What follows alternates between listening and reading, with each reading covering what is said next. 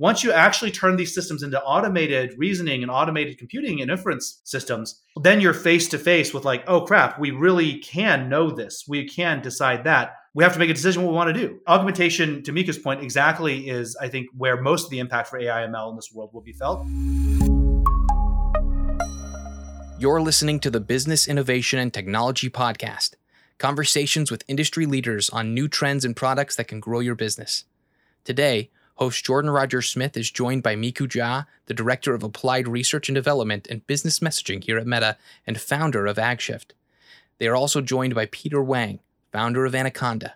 Together, they discuss machine learning and artificial intelligence, how rapid changes in these technologies impact the way we live, and also what their effect will be on the world of marketing. Today, we're going to be digging into the topic of machine learning and artificial intelligence. Really looking at how the rapid changes in these two areas are really impacting the way we live and how the world functions, but also how these technology changes are going to affect marketers and the way they approach their work and what we should expect in the future as well. To join me in this discussion, we've been joined by Miku Jha, Director of Applied Research and Development and Business Messaging here at Meta, and also simultaneously founder of AgShift, and Peter Wang, founder of Anaconda.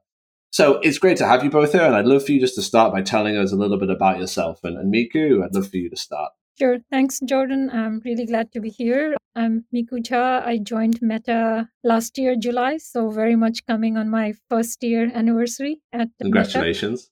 Meta. Thank you so much. Can't believe it's going to be a year. Things go really fast at Meta. Here I'm leading applied research and development and business messaging, but essentially the goal, the aspiration, the intention is also to figure out how we can leverage AI as a multiplier to get our businesses, most importantly, our customers, our partners, to 10x, 20x, 100x from where we are at today. And AI ends up being one of that fabric, a multiplier, which can get us there. Prior to Meta, I was the founder and CEO of an AI ML company in food tech, which was AgShift. And there, essentially, the idea was, again, to apply AI in a meaningful way to be better about how we can grade food and overall reduce food waste. So I ran the startup for almost 7 years. I think I grew up to be a very different person before and after AgShift.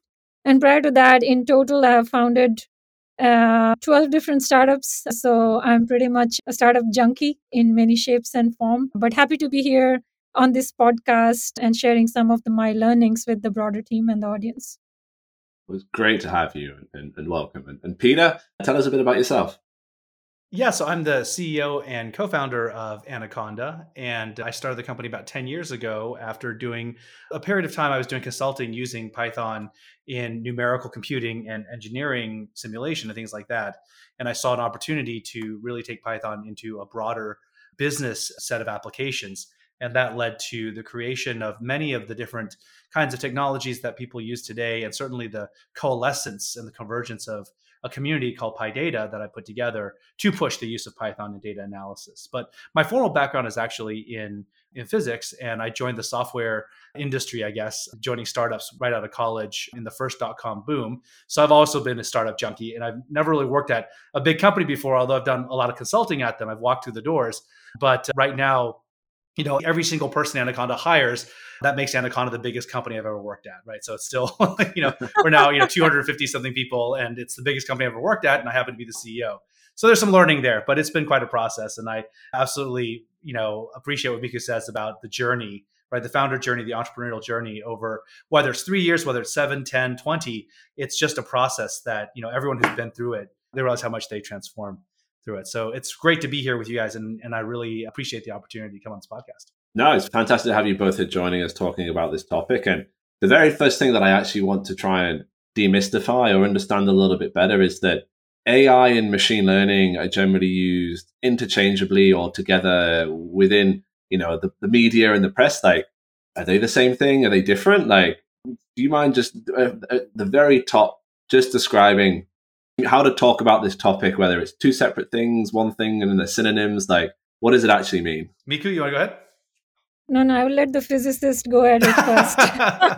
Well, I've got what I think is the concrete kind of technical take, and then I've got sort of like the snarky take. We'll maybe do both and see what you like. So the actual thing, from my perspective, there's the broader space of predictive analytics when we try to predict things, right? And in some problems in the world, we have well-established engineering and physics equations we can use to predict what happens. Now, outside of those analytical regimes, we have just phenomena we observe. And then we have to try to categorize and try to figure out what is a model that explains how the inputs cause the outputs to happen in this particular set of phenomena. But we don't have a theory of it. We, like some math equation we can write out. So we apply computer techniques to try to classify, to partition, to create some flow of causality and whatnot. And that broad set of approaches there is machine learning. Or, you call it modeling in general, but machine learning is one subset of modeling. And then as a subset there, when you use a particular set of techniques where you just have a tremendous amount of data and you have no idea how to model it at all. I mean, even machine learning, there are well-known techniques, and there's some charts that show you which things to use if you're doing supervised or unsupervised learning. But there's a set of things where we just have no idea. And we're going to take these things called neural networks, and we throw these giant amounts of data at giant amounts of hardware, GPU hardware, and out comes something that seems to predict stuff, but we don't know how it works. And people generally call that part AI. So I really see it as sort of the barrier of explainability. Once you can explain exactly what the model was, then it's like, oh, well, you use this thing, and this thing, models this and maps into that. And then it becomes like, well, all you're doing is machine learning. But if you really just threw a bunch of data at a bunch of hardware and you get something that kind of works, and you're like, I don't know, though. Like, I don't know how it worked. I think that people call that AI. Also, if you're fundraising, you call it AI always. That's a snarky take. Well, Peter, I wish I knew this tip before. I kept calling it ML when I was fundraising. but to simplify it, Jordan, one way to look at it is that, AI is the superset and ML is one forms of expression to get to that AI.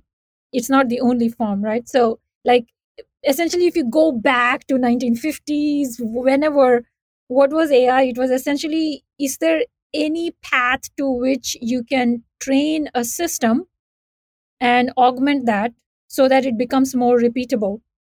That's because now you're using a system in the equation that's artificial. And since it's smart, if it can learn on its own and become smarter, that's the intelligence part. So that was AI. And, whether I achieve it through an Excel sheet, whether I achieve it through a flowchart, whether I achieve it through a machine learning as a way to get there, ML is just a very simple, like, one path to get there. There are a lot of other ways to get there. Like, even like what Peter said, depending on what model you're using, are you using the neural networks, or are you using a simple linear regression?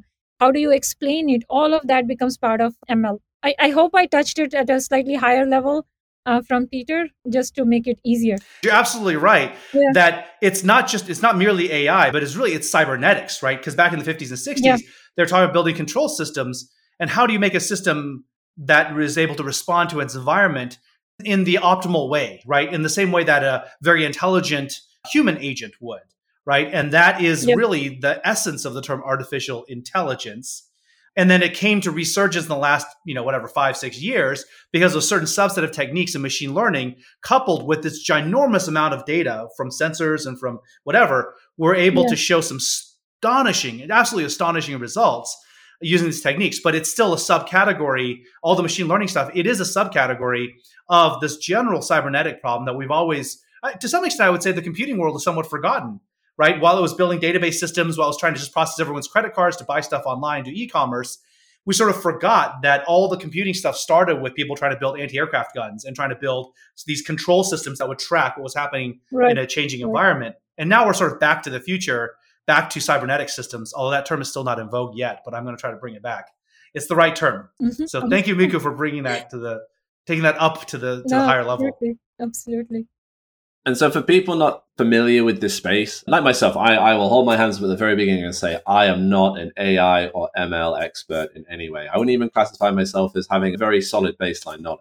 And so it can be quite daunting to look from the outside and try and understand what's going on. And for for marketers out there, or for people who understand that this is going to be impacting their space in the future, or even impacting their space like now and may not be aware of it, like what would be a way or some ways to try and bring them up to speed on these technologies? And what are some of the examples that you can think of and share where marketing leaders are being affected by AI, and ML today? I can go. Essentially, Jordan, first thing is that nobody is an AI ML expert. I just want you to have that takeaway. Oh, good. Thank you. Makes you feel a lot better. If you're calling yourself an expert, you just haven't gone through the pain. But, in terms of, you're absolutely right that it seems like a very daunting space even to start with, right? It seems overwhelming. And the way, I think, but for marketers or for even any industry vertical or decision makers, I think the approach doesn't have to change from how you look at a traditional business problem and a potential solution for that, right? Like even here, the approach could be similar. That is, you work backwards from a business problem, because it's not that every problem lends itself to be solvable only by AI. That's a big misnomer, that AI is not for everything, right? If you can solve it using simpler ways, using simpler workflows, using Excel sheet, using whatever XYZ, which is easier than AI ML, then I think you should go for that. That's the first thing, that it's not for every solution. And then once you focus on the problem, I think you have to also analyze, this is something which was based from my own learnings, that you have to analyze that are you intending for AI to solve it fully, like 100% automated? That might be a paradigm, but if you can break it down to where it can start from the augmentation, that's where, at least in the non-software industrial verticals, like Peter touched upon the control systems and all of that, IoT, when you go there, you start seeing that when you start augmenting it with the human experts, that's where you start getting at least a good ROI from the AI ML systems. So to drive it with an example, right, like what we were doing is we were trying to improve food grading. Today, it's done by people like experts who know how to look at a sample of strawberry or cashews and call out, this is A versus B based on visual patterns. Now, the question is, the entrepreneur's mistake, right? Day zero, the vision was fully automated. Let the system do everything. Burned 2 years down the road, didn't work. Because we had data problem, we had infrastructure problem, but we also had the subjective interpretation problem. That is, how do you even get to the benchmark that this is grade A versus grade B? Then we changed our equation to say, okay, fine, we are not the final decision maker. Let the expert be the final decision maker. Let the AI system, rather than inspecting 1 pound of strawberries, inspect 100 pounds of strawberries, because the system doesn't get tired and you're giving more sample and data points to the expert to make that decision. So I think augmentation, I'm a strong believer of it because I have the hard story to tell where I had to pivot. But I think it's a good starting point for any business leader to start from a very basic paradigm. What is the problem? Work backwards from there. Get the expert assessment that is this lending itself well to be solved by AI ML, or is there a simpler path? If that's the only answer, establish the guardrails, go with the augmentation, and then put it into works as a basic MVP or a first version of the product. Yeah, that is spot on. And I don't have much to add to that other than to say that, to touch on something that Miku sort of talked about, which is a lot of times when people approach these things, especially if they don't know much about AI ML, they want to treat it like it's some magic pixie dust. I have a hard business decisioning problem. If I sprinkle enough AI on it, my magic business decisioning problem goes away and I just get money out the other side. I put in, GPU cloud hours and I get money on the other side. And it never works that way, because what ends up happening is you start realizing as you start, let's say that the AI, in the best case, the machine learning system or the AI system you build, it'll help you do certain things faster or do the same thing at broader scale or to a higher level of quality. Mm-hmm. One of these axes, you'll get better in some ways. That's what makes it a successful implementation, let's say. But it's never just a silver bullet for all of your business problems. In fact, sometimes successes lead to bigger business problems because you're like, oh, I can really predict now when my customers will buy things. So I can really predict exactly what I need to stock. But if I just completely shrink my inventory to just those things, if things change, then I actually have a bigger variance in my outcome to report to upper management or to investors. So you really have to, it forces in all cases, successful engagement with AI ML as a discipline forces the business decision makers to think more deeply about what they're actually doing as a business. And later, if we talk at all about ethical AI ML kind of things, we'll get to that as well, right? This is not a technology problem. It's technology pushing people into facing the actual underlying business problems that maybe when they had a lower fidelity process through, let's say, some Excel spreadsheets being mailed back and forth between VPs of whatever, like that process, there's a lot of slack in it and a lot of slop. Once you actually turn these systems into automated reasoning and automated computing and inference systems, then you're face to face with like, oh crap, we really can know this. We can decide that. We have to make a decision what we want to do, right? And so I think augmentation, to Mika's point, exactly is, I think, where most of the impact for AI ML in this world will be felt. But what it will always do is it'll always put a problem right back upstairs to management and to business decision makers about the what. What are we trying to do? It's not merely a how question, right? It's a what question, somewhat a why question. Yeah, and Peter, you touched on something very important that, when you try to go from the status quo, whatever it is, to an AI ML system, many times we undermine the cost of it. And cost, I don't mean just the monetary cost of getting to new infrastructure, having ways to support that system, hiring the new tech to understand how the models will work and all of that. Cost is also in terms of changing the behavior of people and the cost of bringing new systems into place. Like you have relied on a completely different way of decision making. And now you're going to rely on something which your best case scenario also is not going to be 100%.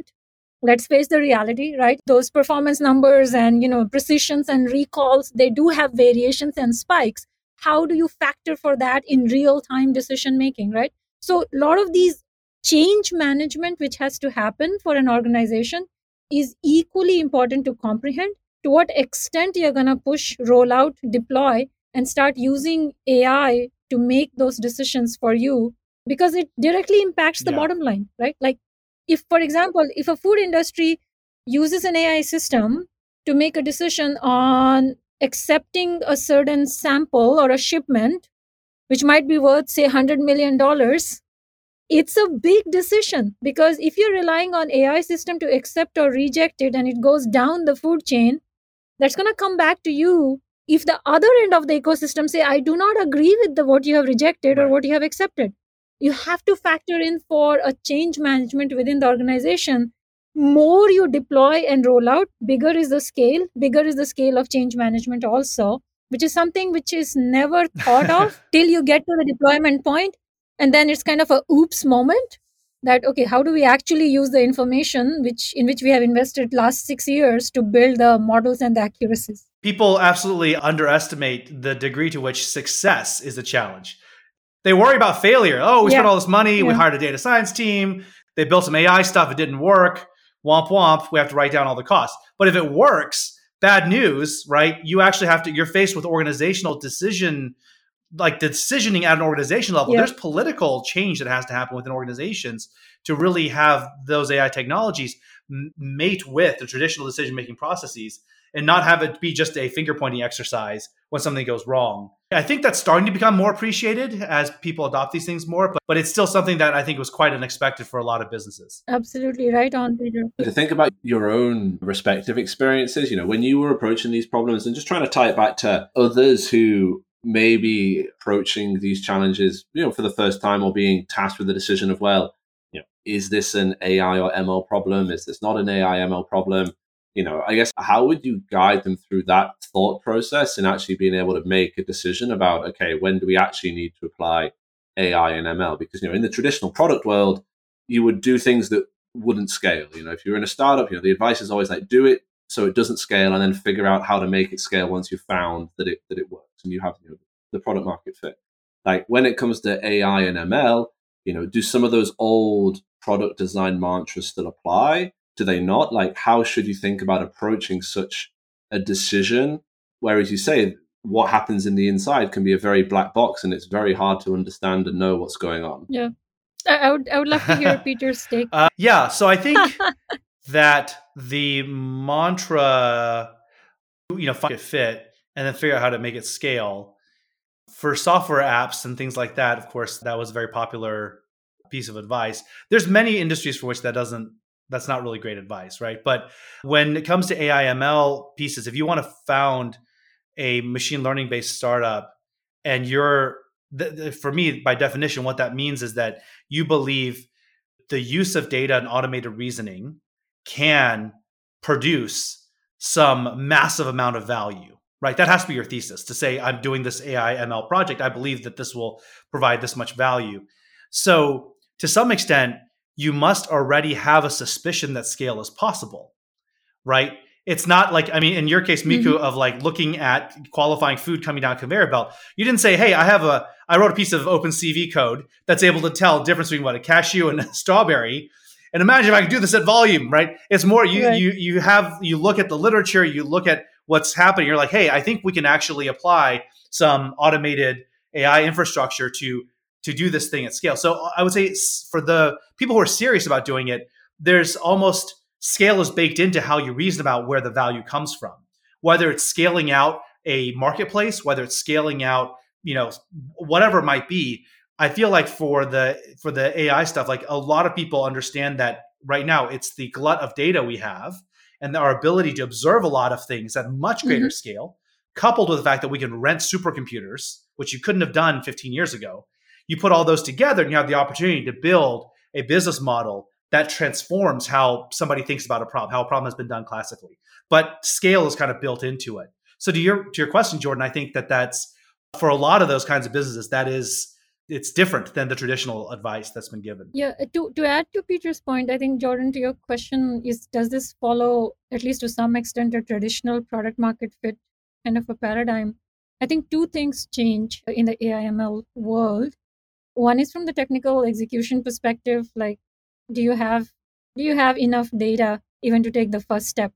I mean, it will be surprising, but the moment you switch from, like something like Meta, where we do not have lack of data, we have data at the, the traditional software scale, but you switch to a non-software industry vertical like food or industrial automation or whatever, you don't have a starting point. So, like first question is, okay, how are you going to build that basic training set even to attempt a reasonable AI ML model? That becomes one paradigm. And second, to Peter's point, is explainability, right? It's a black box. If you are not in a position where you can explain the results and the outcomes in a at least moderately predictable way, obviously you'll have spikes and spurious results one-off. But for the most of it, if you can't explain it, no matter how good the results are, averaging it, aggregating it, whatever you do, it's not going to get past a good MVP deployment to something in scale. Because when you are looking at scale, you are looking at a business audience, right?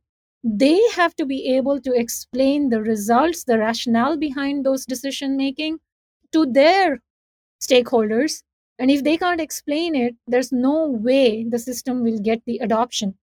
Like if you're in food industry, we had to explain it to growers who were growing the strawberries and almonds and cashews because you were rejecting their shipment, right? So you have all the right to say, why was this rejected? And the minute you say it wasn't done by a person, it was done by a machine, just imagine that conversation from that perspective, right? So it's very tough. Even if you look at, let's say, at meta scale for certain ad campaigns, if you go to thousands of customers and say, hey, this is the recommendation how you should be running the ad campaign, you have to do a fairly good job of explainability and ROI. And why are we recommending what we are recommending, right? Because you don't have the luxury of running that multi-million-dollar campaign for 6 months and then say, oh, it didn't work because of this. You have to hit that starting on day 0, not on day 1. So I think those two things, in my mind, are different from a traditional product market fit that we do. for a non-AI ML, at least the the Yeah, and I software think and solutions it ties to deployments. that's a great point about the explainability. If you can't explain why you got a negative result, you also can't explain why you got the positive result, right? Like, so you go and you build a thing and there's no problems Exactly. whatsoever, Yeah. right? And then either your customers or your investors or your C-level executives, they ask you, well, why does this work? You're like, I don't know. Will it work tomorrow when we get some different data? I don't know. Nobody feels very comfortable if those are the answers, right? So it really is, you have to bake the explainability in, and it comes back down to, as you're describing, Miku, as you're describing that chain of causality. Like, think about it, Jordan, right? Like, if first time we put our model, we got 80%, 85% precision and recall, and we were like celebrating. We felt we have made it already, like done. And then when we went to our business partners, they're like, what do we do about the 20% where you're going wrong? Like, how do I explain that? And we are fighting that there's no way, right, we can get to Right. 100% accuracies. I mean, I should not say no way because somebody will blast me, but it's very hard to be at 100% accuracy from any kind of an AI ML system, no matter what optimizations or levers you have put into it. So that comes back to educating your stakeholders that it's not about what you got right. It's about how do you explain when you got something wrong, and establishing those guardrails very early on. Because for certain businesses, for certain use cases, right, like it might not be acceptable for you to get 10% off. And then maybe the AIML can only work in an augmented way because you need to have that human interface, to Peter's point, to override when things go wrong or when it's lower accuracy than what you expected. Certain scenarios, it just won't be acceptable. Certain scenarios, like, fine, if I can have the liberty, you miscounted an almond, it might be okay. Right?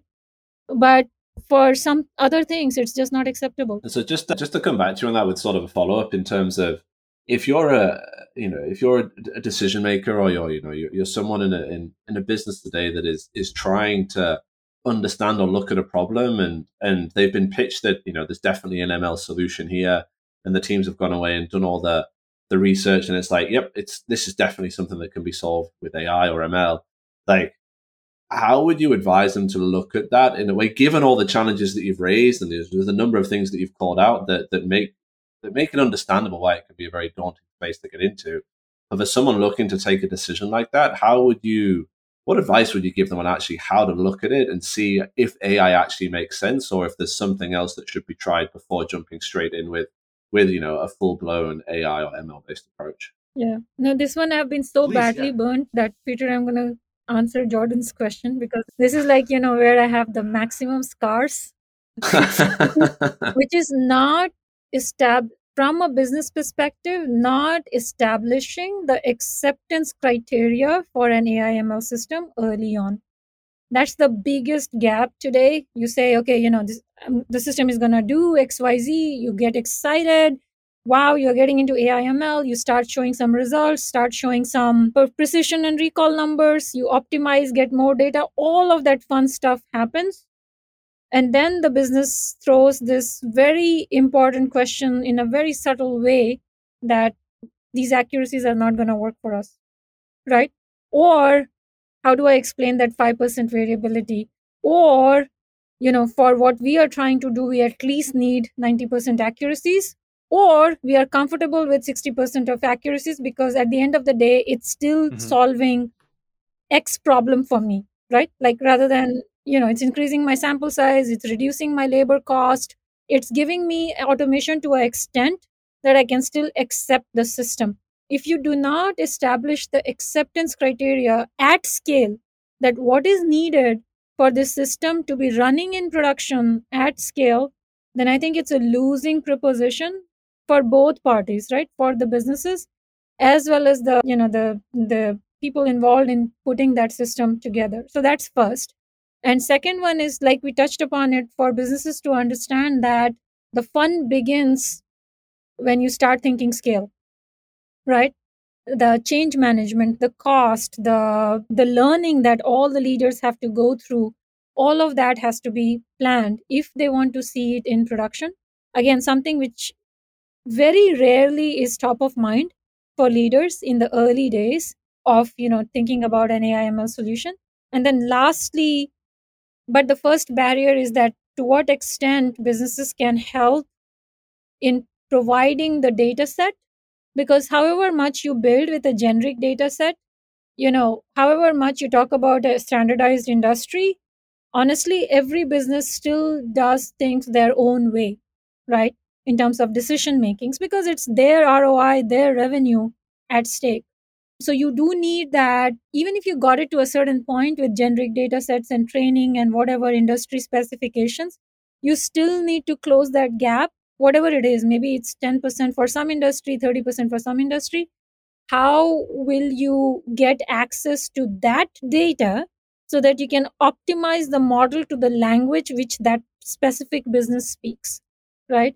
And then that leads to all the fun of data access, data sharing, anonymizing the data. So that's a big bucket of what needs to be established early on from the modeling perspective. Then the acceptance criteria, that's from the business perspective, and the change management, which is again from the business perspective. I think even if you start having those discussions early on, the chances of these systems to succeed as production deployment, which today I don't think it's a double digit number, I might be off, but not by so much. It will get us to a good percentage where we can cross the double digit in terms of how many AI systems today are actually in production deployment at scale, right? And I'd pose that question to you, Peter. Well, it depends.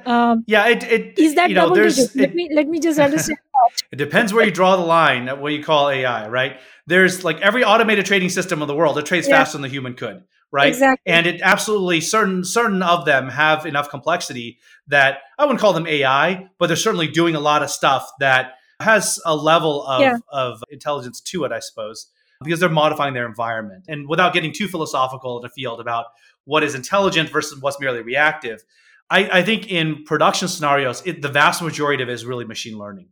It's really big ML problems.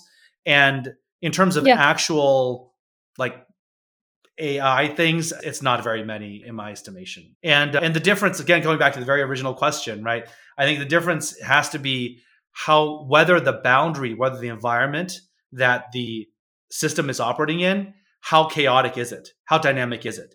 If the system is able to change that environment and other live agents and actors are in that environment, responding to the change and changing the environment, and the system in an unsupervised fashion without human intervention is then adapting to that change, the more that it does that, the more I would say it's a kind of intelligence, more so than just simply a reactive, very sophisticated, but still a reactive system, like merely reactive, right? But to Jordan's question around how does someone create these systems, get into AI/ML, or try to adopt it and have any hope of success as they're bringing it into their business? The thing I would say is that a lot of the stuff that you have to do in order to be successful with a big scale machine learning system, those things can be valuable in their own right. It could be a data cleansing, or it could be a data, getting a better sense of what's out there, getting a better sense of what you should be looking at. There's a lot of these little sub problems that feed into being successful with an actual ML problem. So if you have the luxury of a little bit of time and resources, then having the team do some of that initial groundwork will get you a lot of confidence, or at least a better place. It's like climbing up to base camp and then looking at the summit from base camp and then being like, okay, can we actually summit this thing? Versus being like, 10 miles away and just saying, we're going to do it all in one pitch, right? So I would suggest that people, if they're really new to this space, don't be so ambitious. Just use some machine learning techniques to tackle what might seem like more banal problems in decisioning or in sorting or categorization, some real supervised learning kinds of problems that would still add value to the business. At the end of the day, information is a difference that makes a difference. So you don't need a very complex system. I mean, to Miko's point, you could do it with Excel, right? You can do some of these kinds of things with Excel, but the idea is to look at a broad set of data and to take some of these machine learning techniques and use that to approach thinking about the world. Versus traditionally, there's more of a top-down in businesses. There's a top-down modeling. There's a bunch of MBAs with a bunch of spreadsheets, and they have a model they need to conform to.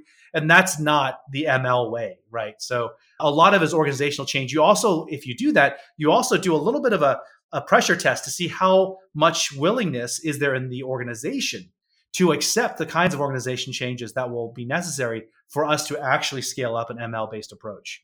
So I think we've highlighted a lot of the things to think about, and I think the ways you can get caught out by starting on an AI and ML journey when you're not necessarily prepared and thinking you're going to climb Everest from 10 miles, even further, 20 miles from behind base camp. But to close, I'd love for you all to, I won't hold you to this, but if you guys had to predict what the future of AI and ML looks like when it's applied to sort of the marketing domain, like what exciting things or what things do you think are going to potentially happen in this space over the next 5-10 years? Do you think there's going to be expansive changes going to change the way we experience marketing and interface with that medium, or it's going to just be gradual improvements and optimizations that are more unnoticed, do we think? And Miku, I'd love to start with you.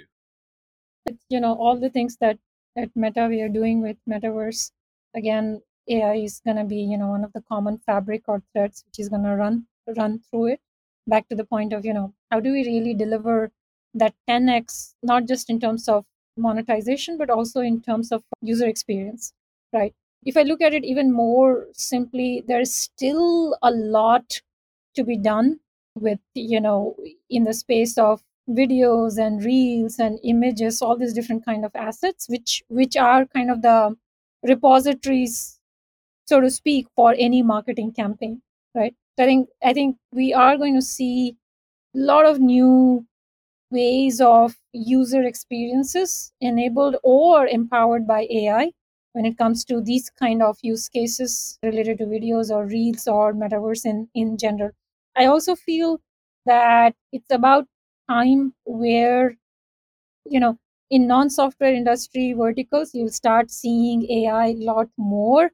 Like, wherever you have a large scale Internet of Things deployment, especially with TinyML, the ability to reduce the footprint of the models and whatnot, you'll start seeing a lot of this making its way into IoT-enabled automation across different industry verticals. So those are the two things I'm pretty bullish about. From marketing perspective, it's like to what extent we can completely change the user experience, the recommendations, become smarter and learn about the campaigns which are successful or not. That is up for change. And in the non-software industry vertical, I think wherever you have medium to large scale IoT deployments to make decisions related to automation and control plane and things like that, there you're going to start seeing big change, especially with TinyML becoming more and more of a reality. And that processing power, to Peter's point, coming back into much smaller form factors, which can be deployed into a plethora of different kinds of devices. So I have lots of thoughts on this. I do think that automated systems and cybernetic systems are going to radically transform life for everyone, not just in the developed nations where we have so much wealth and we're just busy being consumers buying all sorts of stuff, right? There's lots of ways that this changes everything for everyone. And I think a lot of it for better, whether it's personalized medicine, whether it's faster relief for disaster-struck parts of the world, whether it's remediation of climate change, all these kinds of things are dramatically improved with the techniques that are being developed in AI ML. But specifically relative to marketing, I actually have a deeply subversive hope that the field of marketing as a concept is utterly transformed with AI technologies.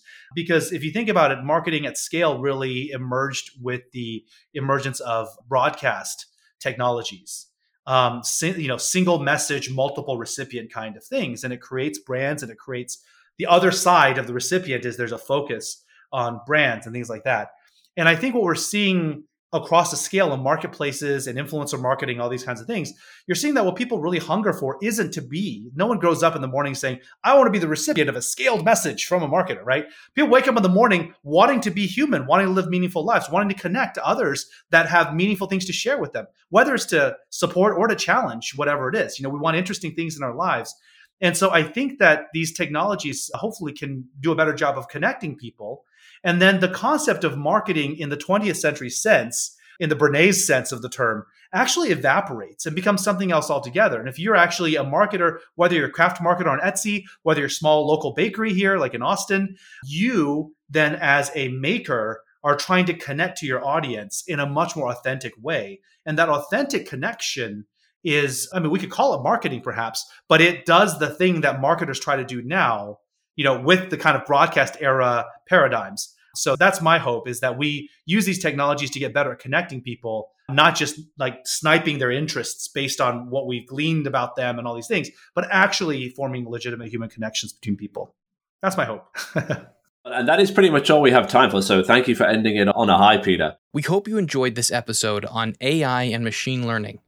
We'd like to thank today's guests, Miku Jha and Peter Wang, for their time and valuable insight. You can find links to any resources mentioned in today's show notes. Thank you for listening to the Business Innovation and Technology Podcast. If you enjoyed our discussion today, please be sure to subscribe and leave us a 5-star review.